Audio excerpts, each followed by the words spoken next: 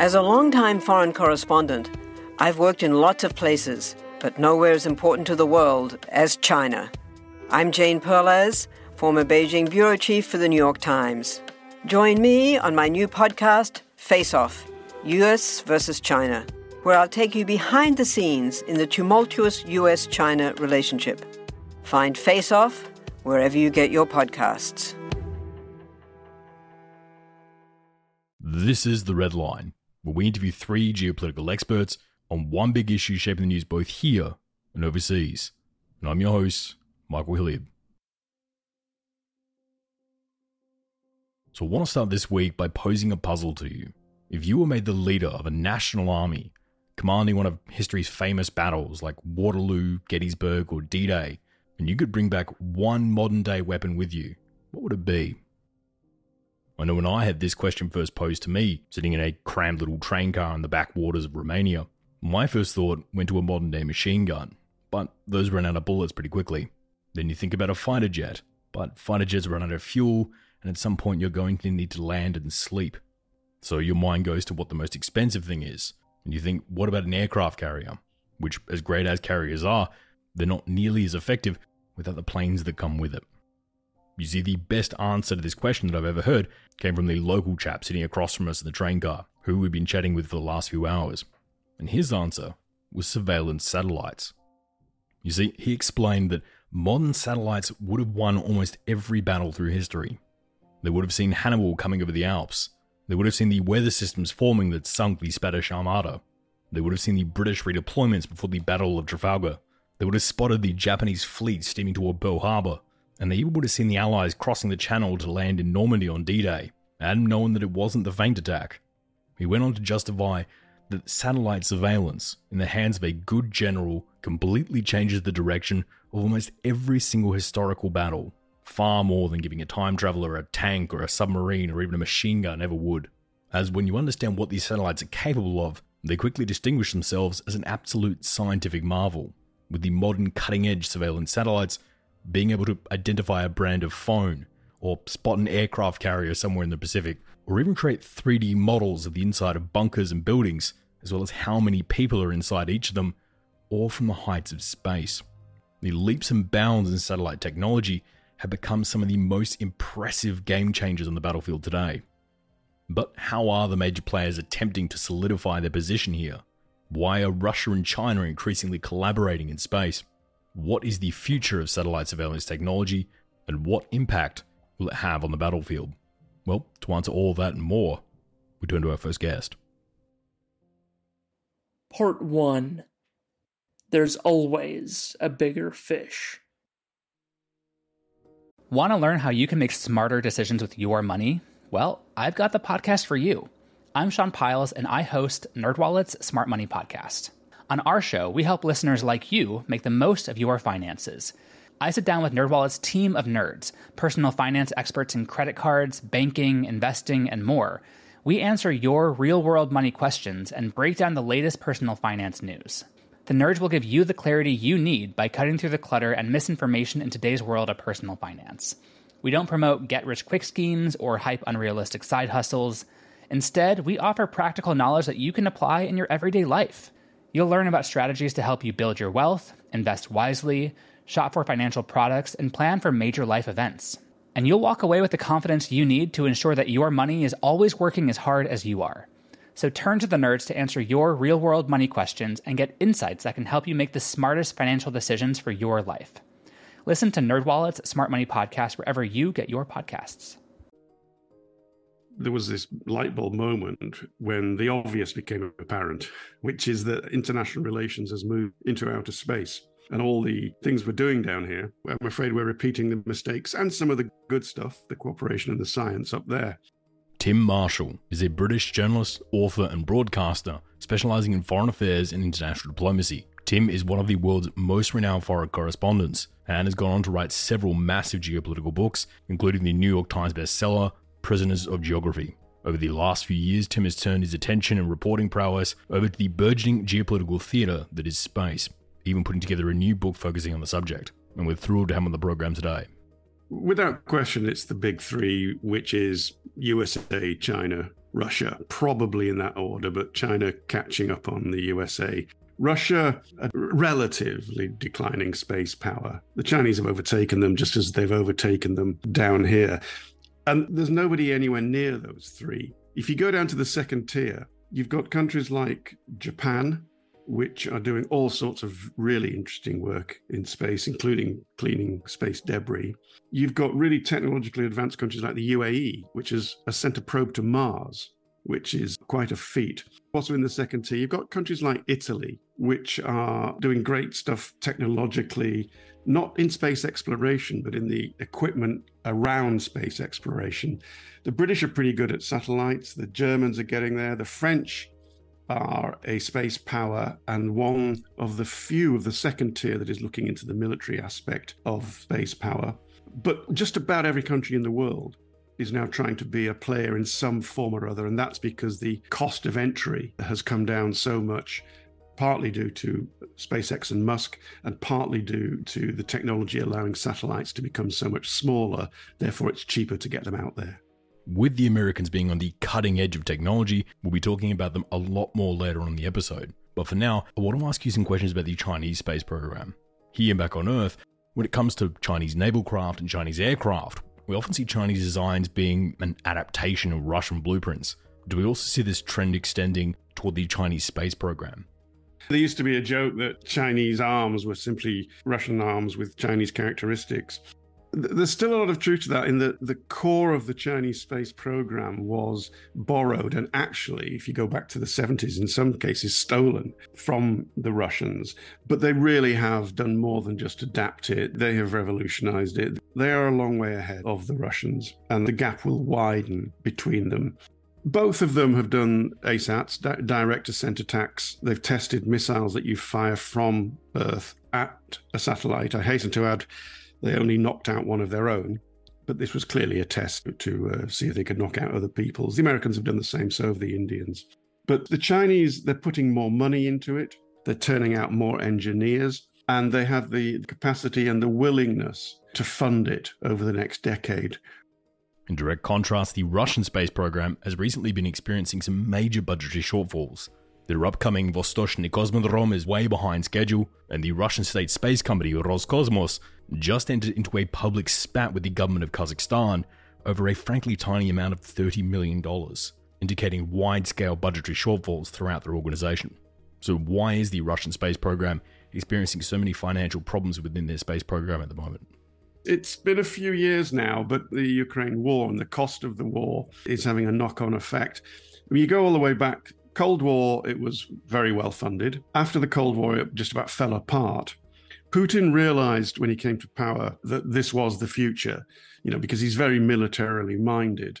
And he realized that in the very near future, which is now, war cannot be fought on the Earth, a modern war, without space technology. And so he began to fund it again. But as the squeeze has come on Russia recently, so the budgets are being cut left, right, and center. And space is one of those budgets that's getting squeezed. It's another reason, as I say, why the gap between Russia and China will grow. Back during the Cold War, Russia used to be well renowned within the field of space surveillance, and they were often on the cutting edge of it. They've obviously fallen behind now, but is this still an angle that Moscow prioritizes with their space funding?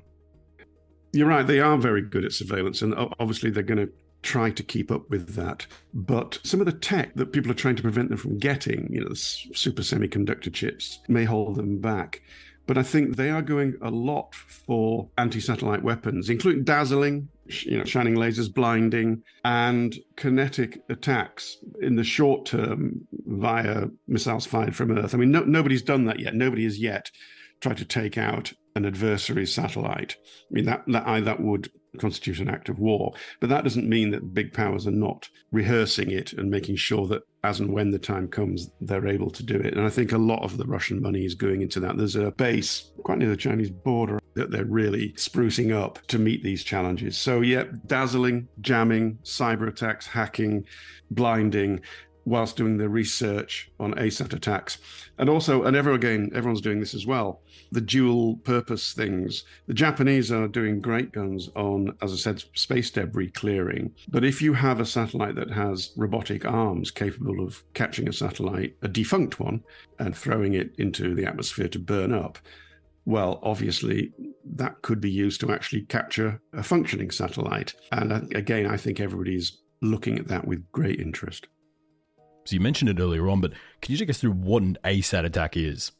Yeah, just a direct ascent. You locate your satellite. You obviously calibrate the speed at which it's going. You calibrate the speed at which a missile you're about to launch will go. And you launch it. Up it goes through the atmosphere into low Earth orbit. And it hits that satellite. And as I said, it's been done by several countries now. They've blown the satellites apart. There's some amazing technology where just in the last few seconds and even half seconds, the attack missile is making minute changes, but within sort of almost milliseconds to make sure the trajectory is exactly right. Because essentially you are hitting a bullet with a bullet, and they've been dead on. The problem is that the tests cause enormous amounts of debris. The Russian one, I think, caused more debris than had been created for years just in their one direct ascent attack. So it is hitting a bullet with a bullet, which at one point was thought impossible, but it is possible now. Russia's got this, China's got this, and America has got this, which is laser weapons, directed energy weapons. For example, the Americans took out a drone using a laser, and they've also fired one at a satellite in space, one of their own. Well, once you've mastered that technology, and that's a $1 shot, by the way, once you've got the technology, actually firing the laser is $1 instead of like $400,000 for a missile. It's a short step from that to putting them on satellites in space, as where therefore you can fire them in space, not at space. And again, I just don't see how these things are not going to happen if you just look back at the entire history of warfare and, you know, how one weapon evolves and other people rise to meet it. When you're talking about lasers, what sort of damage these lasers do to other satellites? Enough to fry their engines or fry their computer chips. And that's all you need. You don't have to blow them apart. You just have to fry chips inside them. You can see it online, the American attack on a drone, one of their own when they were testing it. And it does look like Star Wars. All this stuff that we thought was sci-fi is actually sci-fact. There's a really interesting trend currently underway in the drone industry at the moment, where after years of everyone chasing the top-of-the-line drones, the cheaper Bayraktar TV2s have now come out and are dominating the market by being able to do much of what the top-of-the-line drones can do, but for a far lower price. And because of this drop in entry price, we're seeing far more players enter the drone market and buy drone fleets, and far more use of drones across battlefields around the world. Whilst all that's been going on, we've also seen a flourishing of private space companies entering this particular domain. So are we seeing a similar trend play out here in the satellite market, where the lower price for entry into the market is causing more and more players to get involved? SpaceX pioneered the reusable rocket. So once you've got a reusable rocket, you've seriously brought down the cost, because a lot of the cost goes in that kit to build a rocket and get it up, and then you throw it away. Not anymore. Now everybody's working on getting them back and using them and using them and using them. So if the cost of that has gone down, and then simultaneously the size of the satellites, I mean, we now have cube satellites, which are the size of a Rubik's Cube, and they function very well. Countries like Nigeria are making their own satellites and putting them on things like SpaceX rockets, or whoever will take them. And of course, whereas before you were putting something up that was the size of a fridge freezer, which is heavy and expensive, now you can just put up 20 Rubik's Cube and have a satellite formation at a fraction of the cost. And so dozens and dozens of countries are now in the space game. But if cost cutting is the new name of the game, where do things like these Chinese surveillance balloons that we just saw shot down over the United States factor in? What's their use here?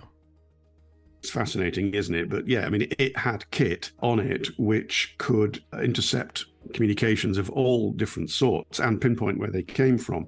So if you can circle round, and as far as I understand it, it had propellers and a rudder.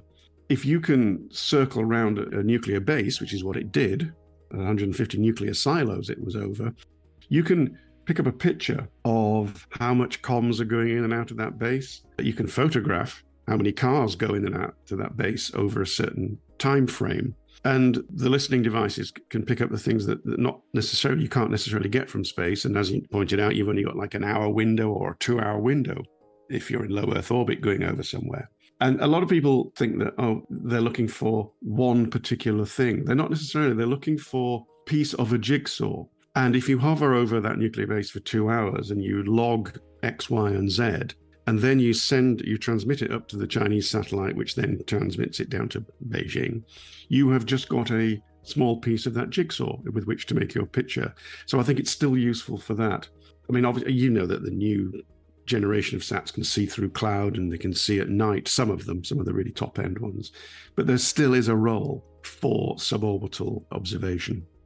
A few years ago, we saw the announcement of the US Space Force. And since that announcement, many other countries have also announced their own space forces. So how much of an impact has these space forces actually made? And how does the US's space force compare to other countries like Russia or China's forces?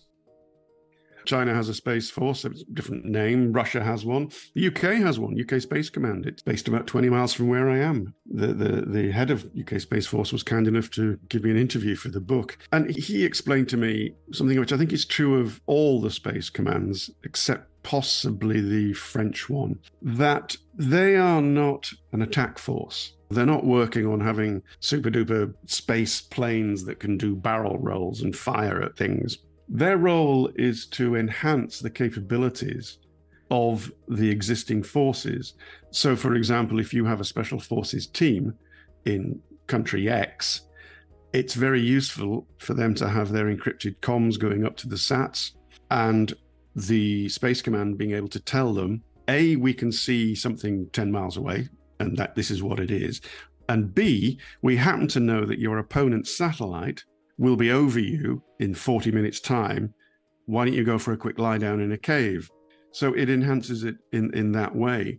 It enhances it that they track missiles, that they help with the coordinates for the Air Force and the military and the Navy in doing what they do. So they're more of an enhancement to existing armed forces than an attack one. The French, they are looking at things like bodyguard satellites. They're openly thinking about this, whereas most people are only privately thinking it, which is to put some form of kinetic weapon on satellites and have the ability to have an attacking mode, and also to get in between something and a threat to a satellite. So it is all coming, but the space commands, I mean, there is this misconception in some people that this is fighting at Star Wars level. Not yet. But there has been work for a long time for using satellites as a direct attack weapon, whether it be the Thor's Hammer program, which would launch a large metal rod toward Earth that would end up crashing down with huge amounts of energy and producing the explosive force of a small nuclear weapon, or programs to place first strike nuclear warheads upon satellites, which could be launched once the satellite is directly over the target. This way avoiding the 30-minute warning you'd usually get if Russia was to, let's say, launch ICBMs towards the United States, and instead only give Washington a 30-second warning, which is nowhere near enough time to react or even counter. But with this in mind, are there more players looking at using satellites as a first strike weapon? Yes, and I think this is particularly dangerous. There's a number of aspects to that. One is the hypersonic missiles. I mean, you launch a cruise missile, you know within seconds where it was launched from, and you know because of its trajectory, its arc, where it's going to land, more or less. So you know what the target is. So A, you know if the target is or is not you, and B, you can attempt to shoot it down, and there is the kit to do that. With a hypersonic missile, it hasn't necessarily got an arc, so you don't know where it's going. And even when you think you might know, it suddenly changes direction at Mach 5 and above. That is a serious problem for the nuclear age that we're in, because you don't know if that's going for your nuclear assets. And I'm not saying that somebody would therefore do first strike launch, but it makes you nervous. The other way, which I think we're back into this dangerous period, is if somebody did launch an attack on your satellites, and these were satellites that were connected to your early warning system, again, you might think this is the precursor to a nuclear strike. Why are they trying to take out my warning system? So the temptation again is to go for first launch. So these are difficult areas. And so I was very keen to really hammer away at this point, because I do think it's a dangerous time. I don't think certainly the general public is aware that these threats are now re-emerging. There are some that might not be aware, but many of the laws that we currently use for space are still based on the ones we use for international waters, and are now decades old and woefully inadequate. As a bit of a thought exercise, if I were to go hire a private company registered in the UAE to launch a satellite that would then throw other companies' satellites back into the atmosphere, what is the legality around that, and who would you actually confront? Would it be myself? Would it be the company? Or would it be the country that launched it? Right now, who would be legally responsible for me attacking other people's satellites? It's whatever lawyer you choose wants to call it, and that's the problem, because we don't have the proper laws about it. And the United Nations Convention of Laws of the Sea are agreed by most countries, but the idea that they are applicable in space is only an opinion, because they are a reasonably good template upon which to base your understandings, but they are not in any way legally binding out there. And we already have an example just from last year. When the Russians invaded Ukraine, they knocked out in the first few days about a third of the Ukrainian internet. Elon Musk flies in thousands of Starlink terminals, dishy McFlapfaces, as I believe they call them, got the internet back up and running in those parts of Ukraine which were internetless. Happy days. The civilians can communicate with each other and call their loved ones. But the Ukrainian military, of course, can also better communicate now and uses those terminals to help target Russian soldiers and kill them. Does that make Starlink's satellites a legitimate military target for Russia? There is no answer to that, because there are no real laws about that. So it's just another example of how we need to get up to speed. If we talk about law, there's all the commercial aspects as well. And you'll know that the Artemis Accords has this weird clause in it about safety zones, that a signatory can declare a safety zone on the moon. That sounds an awful lot like a sphere of influence to me. And if I've got my shovel and spade out and I'm digging for a precious metal or helium-3 or whatever, and I've declared my safety zone, and a Russian spacecraft lands next to me and get their bucket and spade out, I can hardly say, well, according to the Artemis Accords, you can't do that, because there's no legitimacy there. This barely even scratches the surface at how much of space is frankly uncharted waters legal-wise. But in some attempt to look into the future, what do you think the next big changes to shake up this theatre will be? If Artemis 3 is successful, which is actually landing a man and a woman back on the surface of the moon, I think that's going to trigger a huge resurgence of fascination and awe and inspiration about space. And building quickly on that will be the first basic prototype moon base. And I think the technological advantages that will come within 10 to 12 years, I mean, they wanted a moon base by 2032. It's already slipping 2034-ish. The mining that will go on the moon will give us, theoretically, the rare earth metals and precious metals of the sort that we need to fuel the 21st century technology. And I think there's going to be this symbiotic relationship between space travel and our technology down here, which will take us forward. And what I hope also is that the helium-3, when they get it, will coincide with finally the breakthrough of managing fusion technology and give us free and clean energy. Those are mostly wishes, but I think there will be a huge acceleration with space technology and mining the amount of stuff we need, which will drive 21st century earthbound technology as well. We all know how important it is to keep your eye on the money, and not just your own. To follow trends, track financial situations, follow gains and losses, check out the Yahoo Finance podcast. Every day, we'll give you a quick overview of the latest market and financial news that you need to know. You'll be able to hear about the biggest headlines in the business world in 3 minutes or less, right after markets close. It's perfect to listen to while you make another cup of coffee or work out a new budget. Check it out now. Listen to Yahoo Finance wherever you get your podcasts. That's Yahoo Finance, wherever you get your podcasts.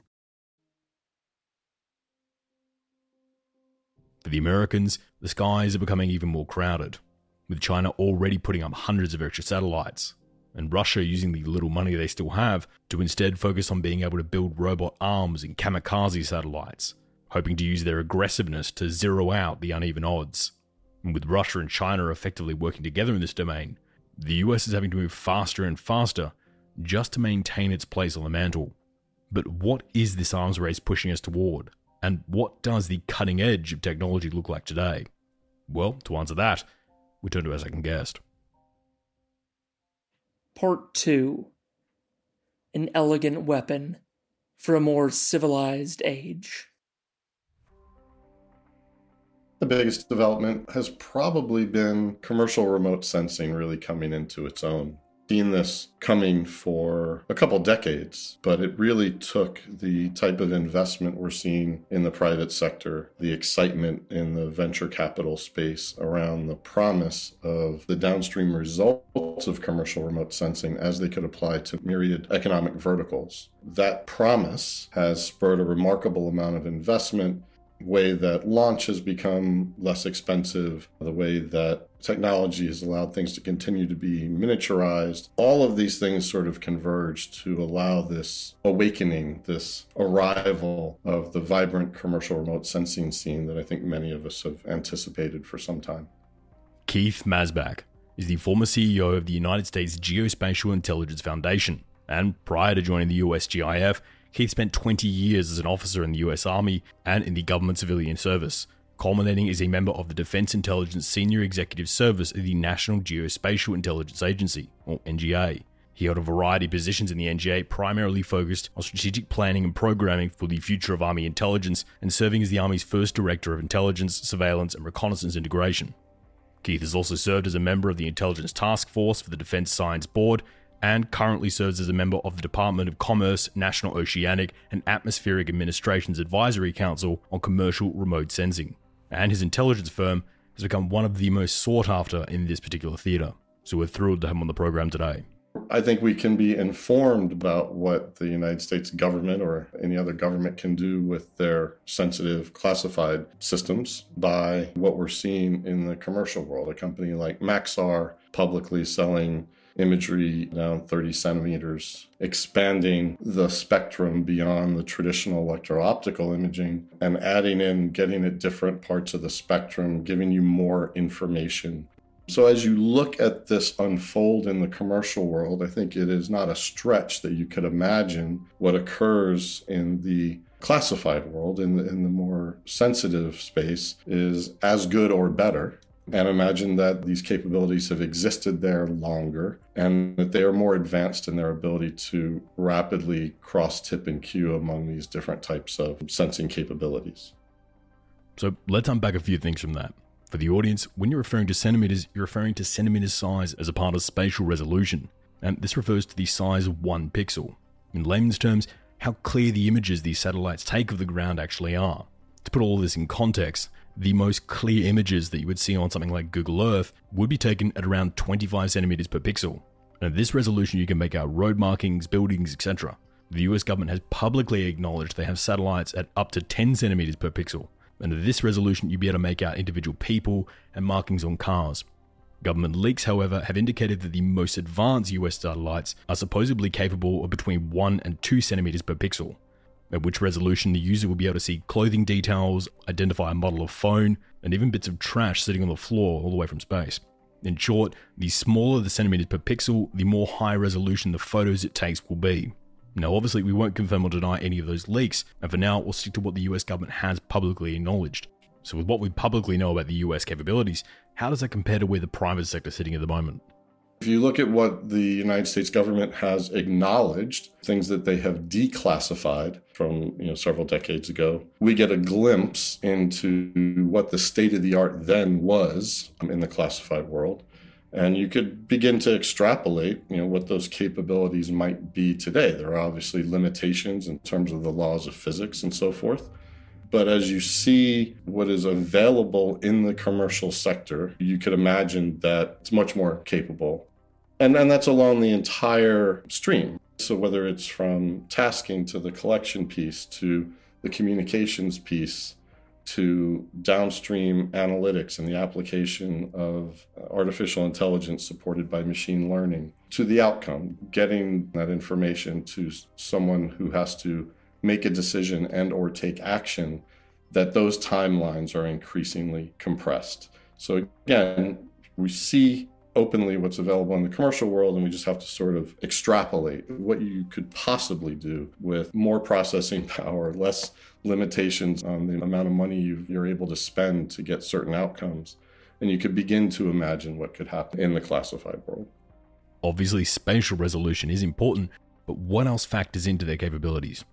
We get very hung up on spatial resolution, but I think it's much more helpful to think about this in several dimensions. So spatial resolution is one aspect. Temporal resolution is another critically important aspect. So how often can I see the same place on the Earth per week, per day?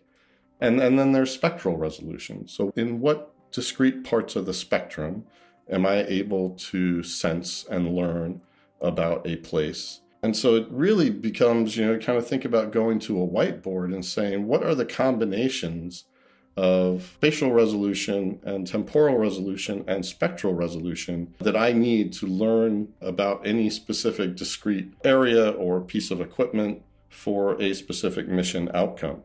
And when we see a company like Planet that's able to image just about the entire world every day, they would contend early on in some of their marketing that temporal resolution has a value all its own. The ability to see something far more often may allow you to accept lower spatial resolution. If it's good enough, I may not need a very high spatial resolution, but if I have a high temporal resolution, I can discern the answer that I need for the mission application I have. Seeking increased temporal resolution makes sense, as if the satellite takes a snapshot every day of the same area, it makes it much easier to go back through those images and track day by day things like tank buildups or exactly when a village was burned down. But what does extra spatial resolution afford you? What does the US gain from, let's say, 5 centimeters per pixel versus 50 centimeters per pixel?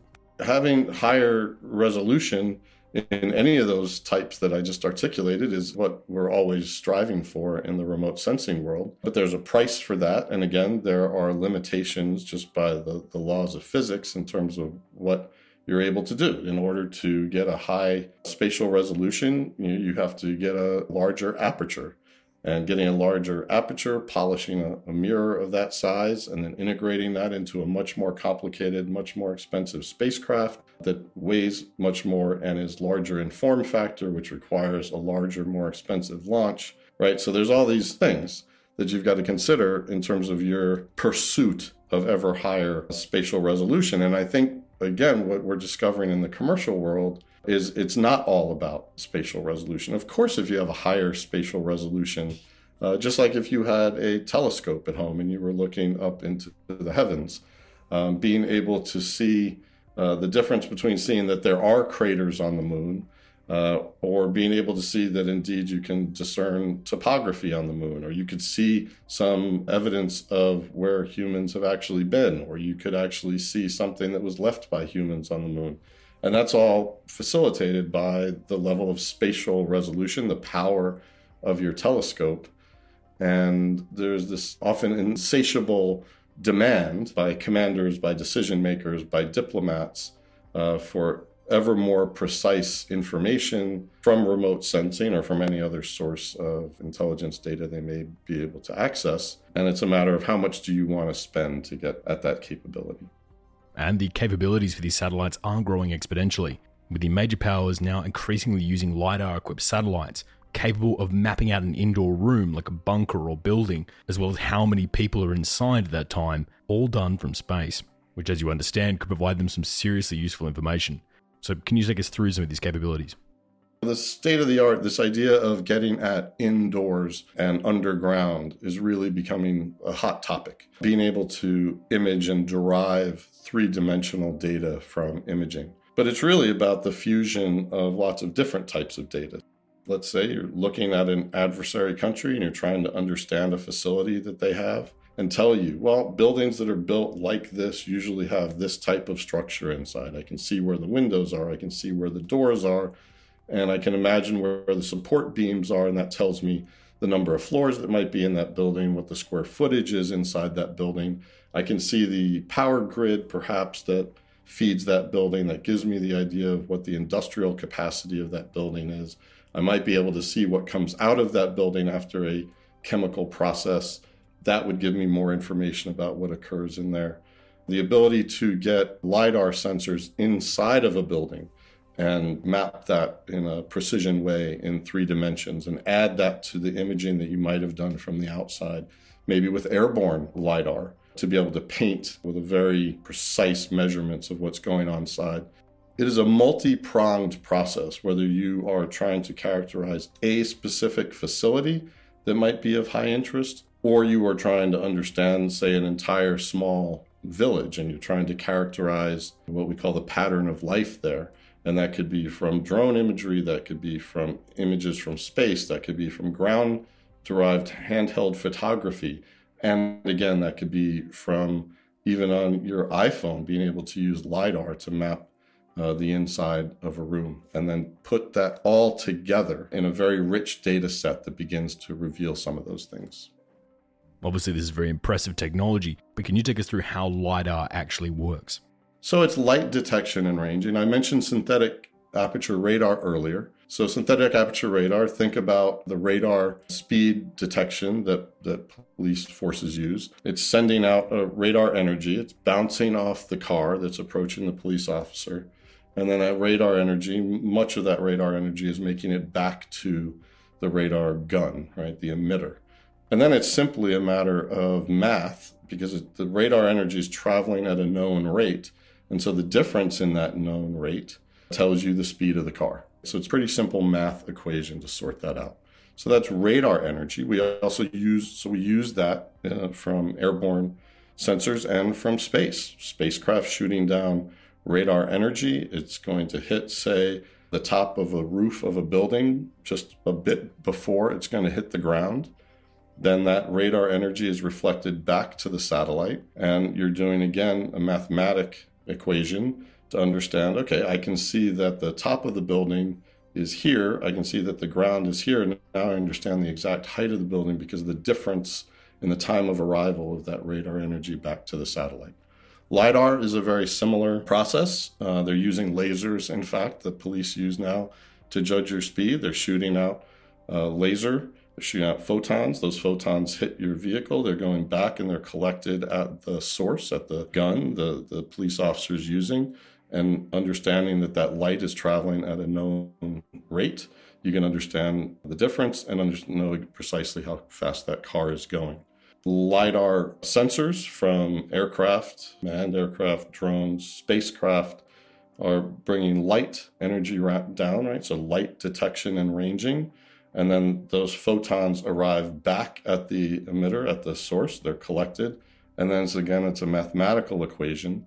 The beauty of photons is that they get down, they bounce around. So some of those photons, for instance, will make it through trees if you're sensing, say, from an aircraft. And so they're going to get down, make it through leaves, and get down and be able to bounce back. Some of those photons are inevitably going to make it back to the emitter, and you're going to be able then to understand, let's say if there's a tank hiding under the trees, you would be able to have painted that a little bit with these photons and be able to understand that picture. So LiDAR is a great sensor. It provides this phenomenal information because of how those photons of light bounce around, paint objects, and give you a great 3D picture of what it's sensing. So usually most satellites have 2 times of orbits, which will be the satellite going around and around the Earth, usually coming over the same spot about every 90 minutes.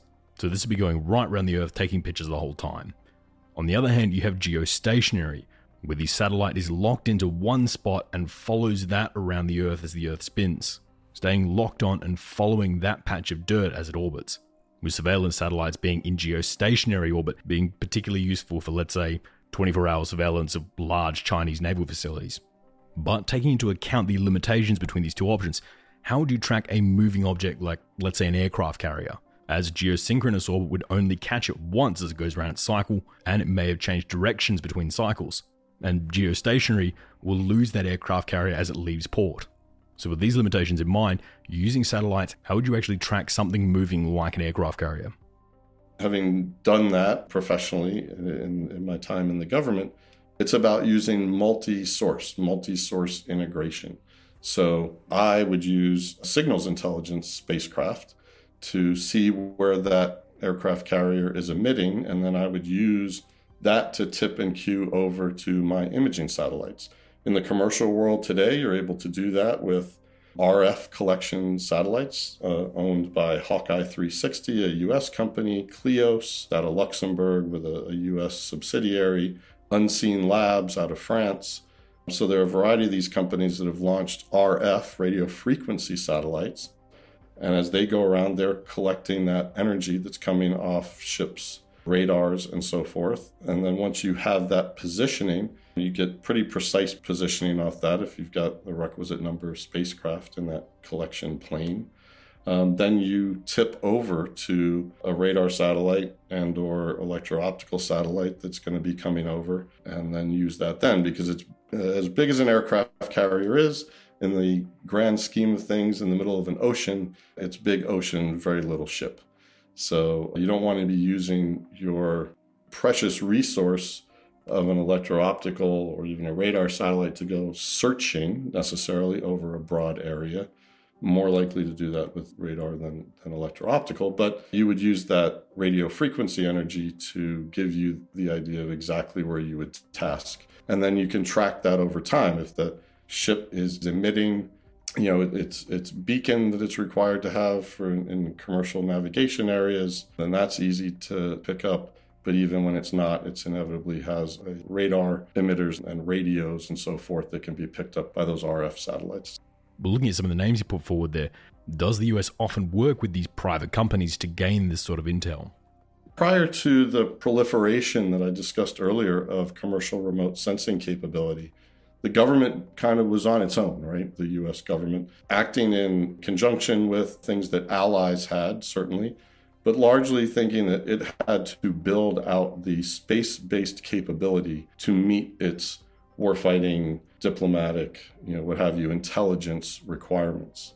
With the growth of commercial remote sensing and the significant investment that's been made in the public sector, you see that the United States government very openly talks about what they term a hybrid architecture, which is if in the totality of requirements I have as being responsible for imaging decisions, the use of these remote sensing assets, what can best be achieved by commercial means, and what should we reserve for the very capable, more limited resources that are in the classified world? And how do they work together? So it's about the best allocation for the best use of the asset, and then understanding how they can work together. So again, this idea of a hybrid architecture. So it's really a single space-based sensing architecture. It just happens to have a commercial component as well as a classified component. But these are private companies. So what stops them selling this same information they're providing to the US to, let's say, the Chinese or the Russians?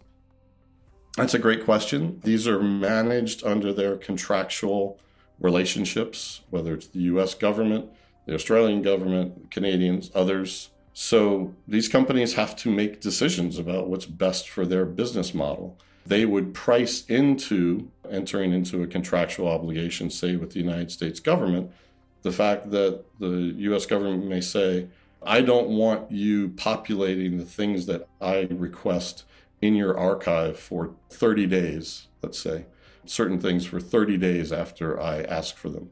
I want you to mask the fact that the US government asked for these images. So when they show up in your archive, there's no way for anybody to know who was requesting them. So there are a number of things placed into these contracts, recognizing that if these commercial companies are indeed going to be part of this hybrid architecture, There need to be protections put in. And the companies, not just worried about the protection of the data and all the things that their government customer is naturally going to be concerned about, are they're for profit. And so it's about how do they make money? The things that these restrictions may cause them to lose, in your case, the ability to sell perhaps to the Chinese, they've got to make up for that in terms of how they do their pricing. So the more restrictive of a license that a government may want with a provider, probably the more it's going to cost them. And that's a natural give and take of the business process and the requirements for profit companies to stay in business and to meet expectations of their shareholders. If one of the main jobs of these satellites is to provide aerial photography, and the US government is spending so much money to get it, then why wouldn't they just double down on things like high altitude flights using vehicles like the old Black Hawks or U-2s? What do you get from an expensive satellite that you don't get from these overland flights? Yeah, the Global Hawk is a medium to high altitude aircraft drone that is quite capable, roughly the size of a 737. The U-2 still going strong, an aircraft that has its origins back in the 1950s. It is a very different aircraft in terms of its capabilities today than what it had then. One of my past jobs was the director of the Source Operations Group at our National Geospatial Intelligence Agency here in the States. And what I always said was I wanted the biggest number of resources in my kit bag, so when someone came through the door and had a challenge, had a problem, and was looking for support, that I could hear them, I could understand them, I could understand their time constraints, I could understand the level of detail they needed, and I could look into this rich kit bag of resources and apply the right ones to get them the answer they needed in the time frame they needed. And so having small UAVs at the tactical level or the Predator UAV at the operational or getting up higher to the Global Hawk and the U-2 and then to space, commercial space, classified space, I wanted like a buffet, right? I wanted the greatest set of optionality I had to make sure that I could be responsive. And, getting back to your sort of very specific original question, it's about flexibility. Spacecraft are going at a known rate in a relatively known orbit, whether they are in low Earth orbit in terms of most of the imaging remote sensing spacecraft, higher, again, as you referred to earlier, at GEO for some of the signals intelligence spacecraft. Flying an airplane gives you a lot more flexibility. I can fly at the time and place of my choosing, depending on the air defense posture of where we're flying. And so that's asynchronous. That's allowing me to understand and get looks when maybe my adversary can anticipate. The ability to do some station keeping, the ability to get there and stay there, whereas satellites generally, again, in the imaging regime of low Earth orbit, are going by pretty quickly and before they come around again. So it's just, again, it's another part of that rich set of tools to use to meet the needs of a particular intelligence consumer. So having watched this industry develop over the last few decades, what do you think the next big development will be in this theater? The killer app that we're coming on now is the ability to do laser cross-linking of data in space and the ability to actually push processing into space. We've talked about for many years OBP, onboard processing. But think about putting very capable processing hardware, GPUs, a cluster of GPUs in what is functionally a data center on orbit. Imagine a imaging spacecraft coming by, collecting imagery, laser cross-linking it to a satellite that is essentially a data center on orbit, analytics software running on that very capable data center processing architecture, and then being able to bring down just the answer. We have struggled for years with these big bandwidth requirements. How much could an imaging spacecraft store as it's imaging before it has to be able to find a ground station and link down and dump all that data? And what's the cost of being able to store that data and push that data down?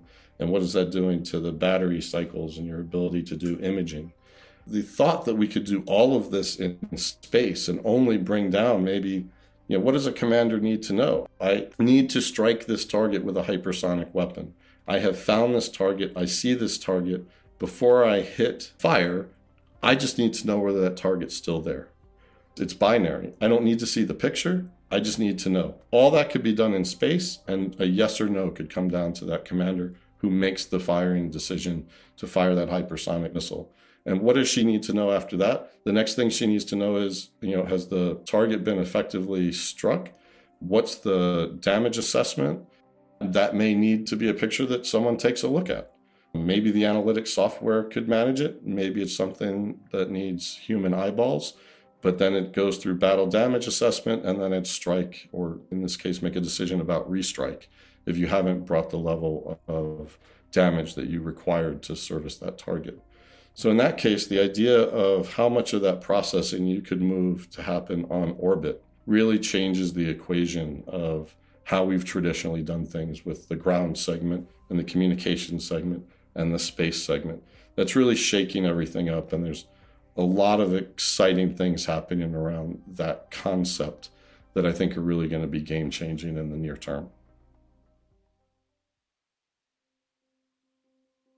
So the US have built up some of the most impressive capabilities here in space, able to do many things that even just a few years ago would be disregarded as science fiction, but are now just part of Washington's deep and growing orbital arsenal.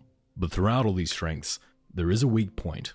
You see, as impressive as these satellites are, they also have paper-thin walls, easy to fry sensors, and operate in a theater where a tiny nudge in the wrong direction will send them plummeting straight back down to Earth to burn up in the atmosphere. So how does the US plan on solving this problem? How do you protect the satellites that you rely on so much? Can you shoot down anti-satellite missiles? Can you give your satellite the ability to counter robotic arms? And should the US be looking to build hyper-aggressive satellite-on-satellite capabilities to hopefully act as a deterrence to others? Well, to answer that question, we turn to our final guest. Part 3. Starting down a dark path. So I think that the development of commercial space has been a game changer in many ways. From the operational view, capabilities that these new systems are providing and the technology that they're developing. There are a lot of commercial space companies that are coming on board and introducing new capabilities and technologies that are going to be very disruptive in the future. George Nkuzi is a senior engineer with the RAND Corporation's Project Air Force, as well as the National Security Research Division. He's also a member of the Pardee RAND Graduate School faculty, with his research specializing in the assessing and performance of space systems, including system resiliency, commercial space contribution to national security, traditional and non-traditional space domain awareness, as well as hypersonic missiles, nuclear command and control strategies, and orbital communication systems. George is also part of the senior technical staff in the Aerothermal Analysis Department and led groups in the Rocket Propulsion Department and Mission Analysis for Northrop Grumman. And we're thrilled to have him on the program today. I mean, most communication satellites have been in GEO. And with the introduction of these new constellations of proliferated LEO, it has changed things. It has forced a lot of companies to change, to improve their capabilities. It's introducing things and forcing companies to evolve. And potentially, if you don't, you'll go out of business. And for the audience, just to clarify here, LEO refers to low Earth orbit, also known as geosynchronous orbit. These are the surveillance satellites that go around and around the Earth, photographing multiple countries as they pass through. GEO refers to geostationary orbit, which, as a reminder, is where the satellite hovers over the same patch of dirt as the Earth rotates. Both GEO and LEO are used for reconnaissance, but they're also both used for electronic surveillance. So can you take us through what is electronic surveillance? We talk about space-based surveillance. So there's something called SIGINT, which includes electronic intelligence. SIGINT includes more than ELINT, right? So we talk about electronic intelligence, but SIGINT also includes communications intelligence, COMINT, which basically is, as you might guess, intelligence on communications, intercepting communication. Could be voice, could be also like emails or whatever. When we talk about ELINT, we're talking about signals that are not communication signals. So they're electronic signals that are being emitted, for example, from radars, it could be from other electronic systems. And within ELINT, you can think about both the technical side in terms of, okay, what does this waveform look like? What is the capability of this device, right? A radar, what kind of radar is it? What band does it operate in? Et cetera, et cetera.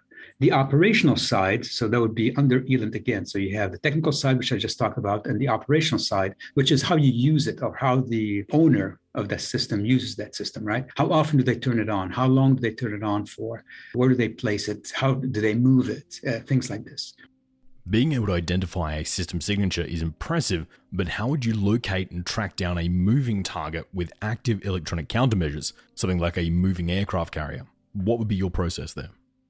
It depends on the operational situation. It depends where you are. It depends how far away you are. It depends on what kind of capabilities that the target you're tracking has in terms of defenses. So if you're using a satellite, if you're using a low Earth orbit satellite, then you need multiple satellites, right? Because a low Earth orbit stays over a certain area for just a handful of minutes. So you would need to have a constellation of these LEO satellites, low Earth orbit satellites. If it's a satellite in GEO and you're within that field of regard or the field of view of that satellite, so basically that satellite, it's in a position where it can see that vessel or the target, then as long as you're within the field of regard or field of view, so basically within access of the satellite, you only need one satellite. Now, the difference between GEO and LEO, obviously, in GEO, you're much further up, right? You're 35,000 kilometers up versus a LEO satellite or low Earth satellites, which is, about 1,000 kilometers or so. It could be a few hundred kilometers to 1,000 kilometers plus or minus. So there are different capabilities, right? As you can imagine, something that's that far away in GEO, the resolution is not going to be as good as if you were doing it with a satellite that's much closer to you, like 1,000 kilometers versus 35,000 kilometers. So depending what kind of phenomenology you're using, whether you're using a passive system like EOIR, where you're taking imaging, like an imaging system, or if you're looking at SIGINT, like we talked about a little earlier. So basically, you're looking for signals. If you have a SIGINT satellite, you're just looking for emissions from somewhere so you said you're looking for something in the ocean. So you're looking for signals being emitted. Once you find these signals, what you might do is you might take these signals to get an approximate location and hand it over to other satellites, like imaging satellites, to go take a picture, make sure that this thing is what you think it is. Again, so it depends what you're trying to do. It depends on the targets you're going after, and it depends what your capabilities are. Now, if you don't have any coverage and you can access those things with an unmanned air system, that would be good too, but then you have to worry about defenses, right? Because these UAVs may be susceptible to intercepts by other fighter aircraft or from air defenses. Satellites, they're not as vulnerable as a UAV or a balloon. So as much as we talk about GPS as the basis for all our navigation, in reality, it's just the American version of it. The Europeans have developed their own constellation, the Chinese have their Baidu system of navigation, and the Russians have the GLONASS navigation system. The Russians built this entire constellation of global positioning satellites so they could never be cut off in the event of a war with the West.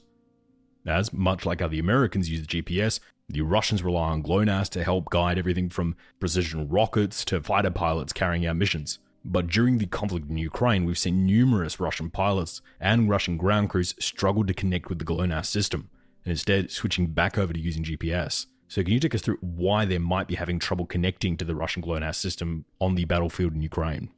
So these signals coming from these, call them PNT, position, navigation, and timing signals, they're very weak actually, so they're easy to jam. So jamming is one way, and cyber is another way, right? So you can use cyber means to try to affect the signal.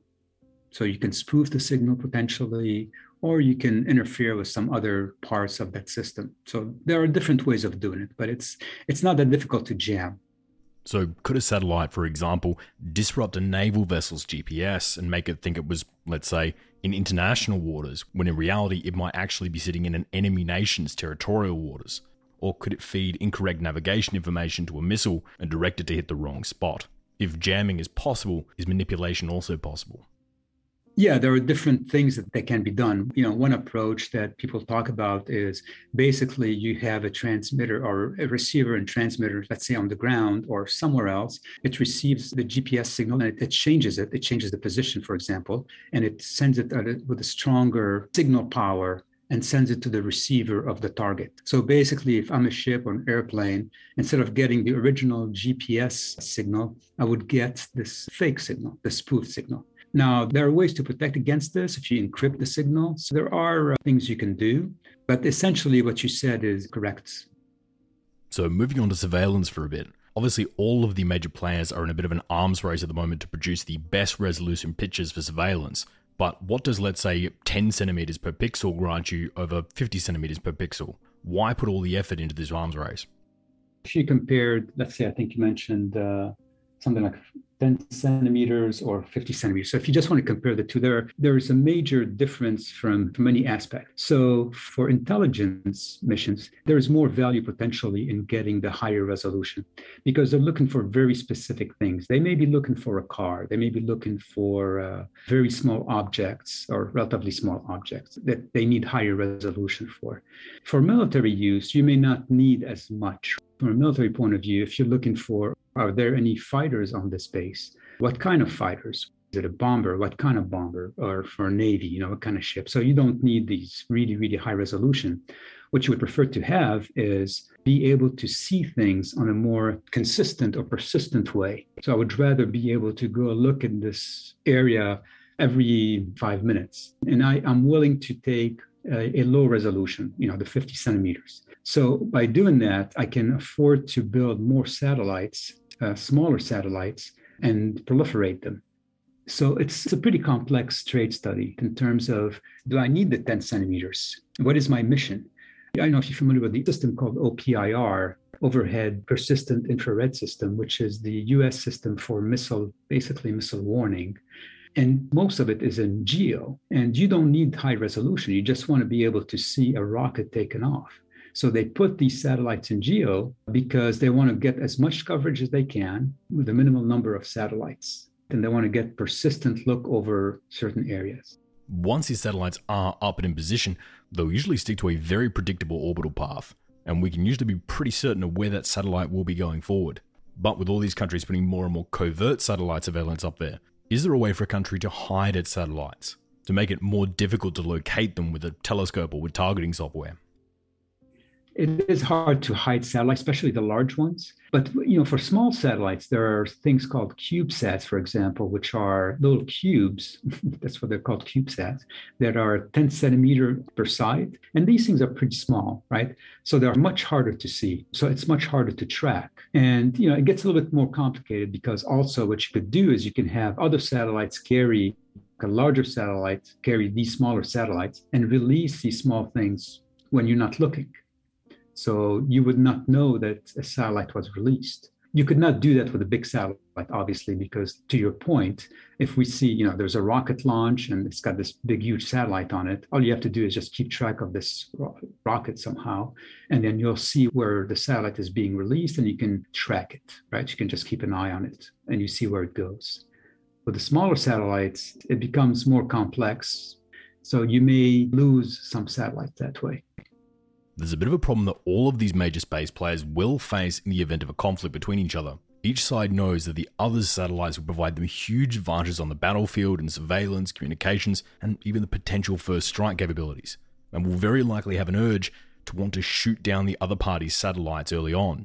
But at the same time being aware that exploding a satellite in space breaks that satellite up into tens of thousands of little pieces, all flying around at 17,000 kilometers or faster per hour, like tens of thousands of little bullets, which will then subsequently rip through anything else they come into contact with, which in turn creates more debris, which in turn creates more bullets, which in turn creates more debris, which in turn makes more bullets. And this goes on and on and on exponentially. With all the sides here knowing that shooting down a handful of satellites with missiles could create an exponential amount of debris in the orbit, how likely do you actually think it is that any of these big three players would use their anti-satellite missiles? That's a great question. And there are a lot of people trying to figure out what would opponents do. So as you might imagine, on the US side, we would not want to increase the debris that we have out there. And to your point, it can get out of control very fast, right? One nation starts shooting down satellites. The other nation wants to retaliate and start shooting down other satellites. And before you know it, you have an out of control situation where the debris has gone out of control and starts growing exponentially. And you might be familiar with the Kessler effects, whereby there's a critical point at which, after you create so much debris, things just become unstable. Everything basically gets hit, gets impacted. There was that movie, Gravity. with Sandra Bullock, if you remember, it's where you see all the space junk floating around and just, the debris just builds on itself, and that's what happens. I'm assuming that nations, including Russia, China, and obviously the US, would probably try not to do that for as long as they can. There could be a point at which a nation would think, well, I'm losing the war, and I would rather lose my satellites if it's going to hurt my opponent, my enemy, more than it's going to hurt me. So that's a possibility. So we don't know how countries are going to react, how nations are going to react. But they're aware of the risks, and they are working, as you mentioned, the laser weapons and such. You have a ground laser that's dazzling or potentially trying to destroy some satellites in space, or you're not creating debris, right? Maybe you'll create one piece of debris, but if you only destroy the sensor, basically you just have a mission kill, but the satellite is still controllable. And even if you destroy the satellite itself in terms of damaging it beyond so it loses control, it's just one piece of debris, right? So it's easier to track than creating thousands of pieces of debris with a kinetic hit, right? A direct ascent ASAT. And what would happen if someone was to pull the trigger on this option, and we do see our satellites no longer working, and the entire orbit becomes somewhat unviable due to the flying debris? What would be the immediate effects felt here on the ground? It would be substantial. There's been a few papers that talk about how reliant we are as a society on GPS, basically PNT signals, right? Everything from financial institutions to obviously aviation to you and I using navigation systems, farmers, all kinds of services on Earth would be disrupted and cause some serious setbacks to the economies. Now, just to clarify, taking a step back here, when we were talking about, so GPS is in a what's called the MEO orbit. So it's not in LEO. I'm not suggesting that we should, but that anybody should. But if they destroy LEO, let's say, the LEO orbit where it becomes unusable, GPS will still be okay for a while because they're in a higher orbit. So they still be able to operate. Having said that, if a nation is going to attack LEO, they're probably going to attack also GPS potentially and destroy that. So yes, the impact would be tremendous on the whole world for many, many services. The introduction of branches like Space Force arguably sped up the arms race here in space, with each side looking more and more into satellite versus satellite killing capabilities, or anti-satellite missiles, or even truck-mounted dazzling lasers. And this arms race is only continuing to speed up. So do you think the US should try and step back and look to begin a disarmament process between the major players here in this theatre?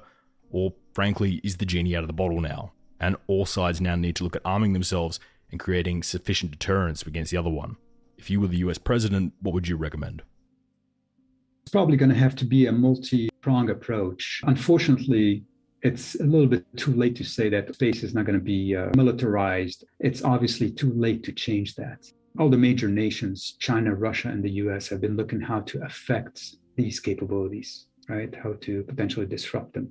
So in terms of what the US should do, and to some extent is doing, it's like I said, it's got to be a multi-pronged approach, whereby you try diplomatic means to establish norms of behavior in space. To your question earlier, let's not use direct ascent ASAT.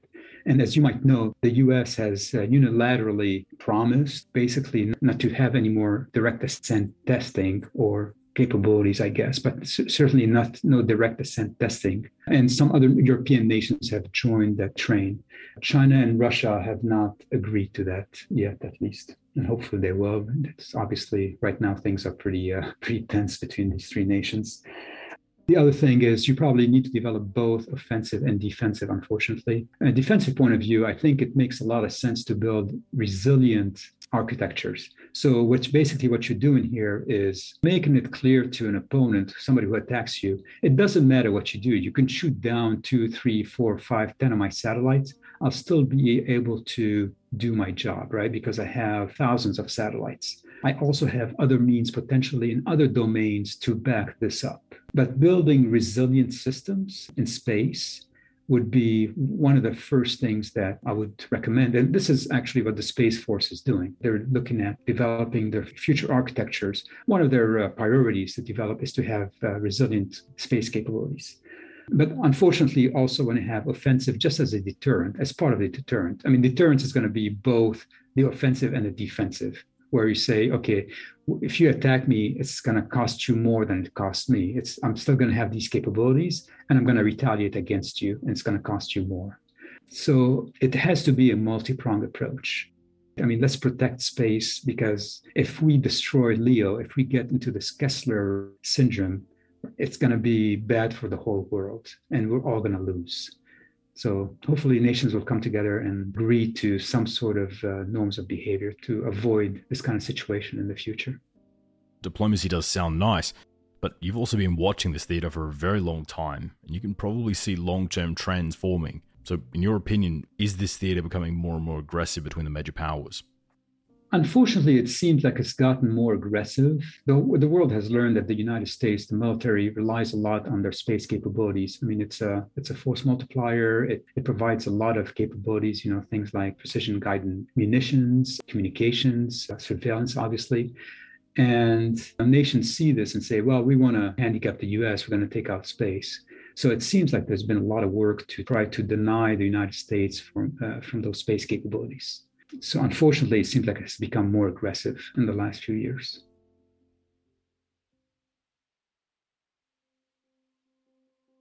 Satellites have moved from being a nice thing to have to becoming the very backbone of our reconnaissance capabilities.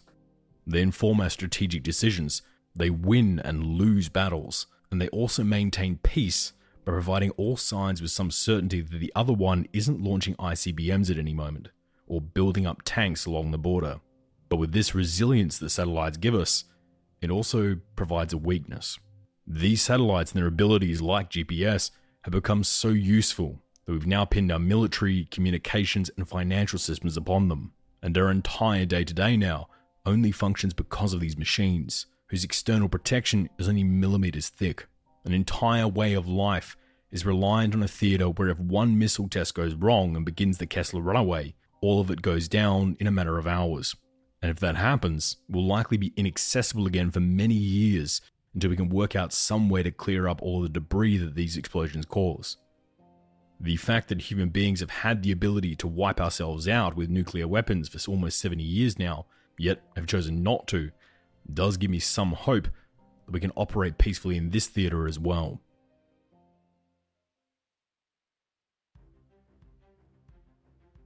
Thank you so much for tuning into the show this week. I find space and surveillance absolutely fascinating, so it was amazing to be able to take this week and look into a topic that is so often overlooked. As you may be aware, this isn't the first time that we've covered space here on the show, and we have another episode focusing on the future of space warfare, with less time spent on surveillance and more time spent on space-based combat capabilities, back as episode 52 of the show. So there would have been a whole bunch of space-based issues that we didn't cover here, and the main reason we would have left that out is because we'd probably already covered it in our previous space piece. So if you liked learning about space today, but are keen to learn a bit more about the space theater, simply scroll down and check out our previous episode on space warfare. If you want to keep up to date when we eventually drop an inevitable third piece on space, or any other content we have coming up, all of our links and content, as well as everything else going on here at the Red Line, will be available on our website or on Twitter, Reddit, Instagram, Facebook, Discord, or TikTok on the handle @TheRedLinePod. Or if you're going to follow me on Twitter, I'm on the handle @MikeElliottOz. Oz is in Australia.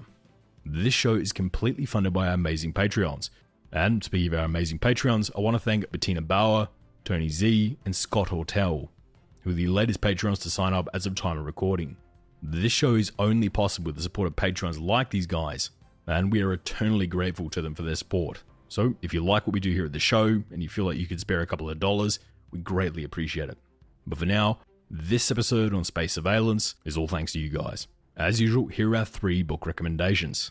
The first is The Future of Geography, How Power and Politics in Space Will Change Our World, by this week's guest, Tim Marshall. I've been a huge fan of Tim's works for years now, and this book is amongst his best. Highly recommend you check it out. The second is War in Space, Strategy, Space Power, and Geopolitics, by friend of the show, Bledin E. Bowen, for a detailed look at many of these nations' emerging tactical capabilities. And the third is The Politics of Space Security, Strategic Restraint, and the Pursuit of National Interests, by James Clay Maltz, for a look at the widening scope of players now entering this theatre.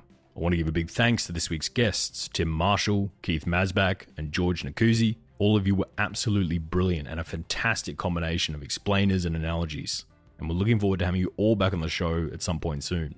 I also want to thank my staff, Wade McCarr, the producer, Perry Grace, Daniela Zivella, Genevieve Donald-May, Nate Ostiller, Nick McNally, Sean Cotterlem, Isaac Gibbs, Ahmad Al-Ahmad, Andrew Garbery, and Robbie Sutton, our research assistants and writers, Jamie Tanner, our media director, Francis Leach, our director of breaking news, Mark Spencer, our second voiceover artist, Derek Henry Flood, our deputy editor, Jonah Gunn, our production assistant, Ross Crabtree, our media advisor, Joe Hawthorne, our audio cleaner, Marissa Rafter, our videographer, and Nick Much, our field correspondent.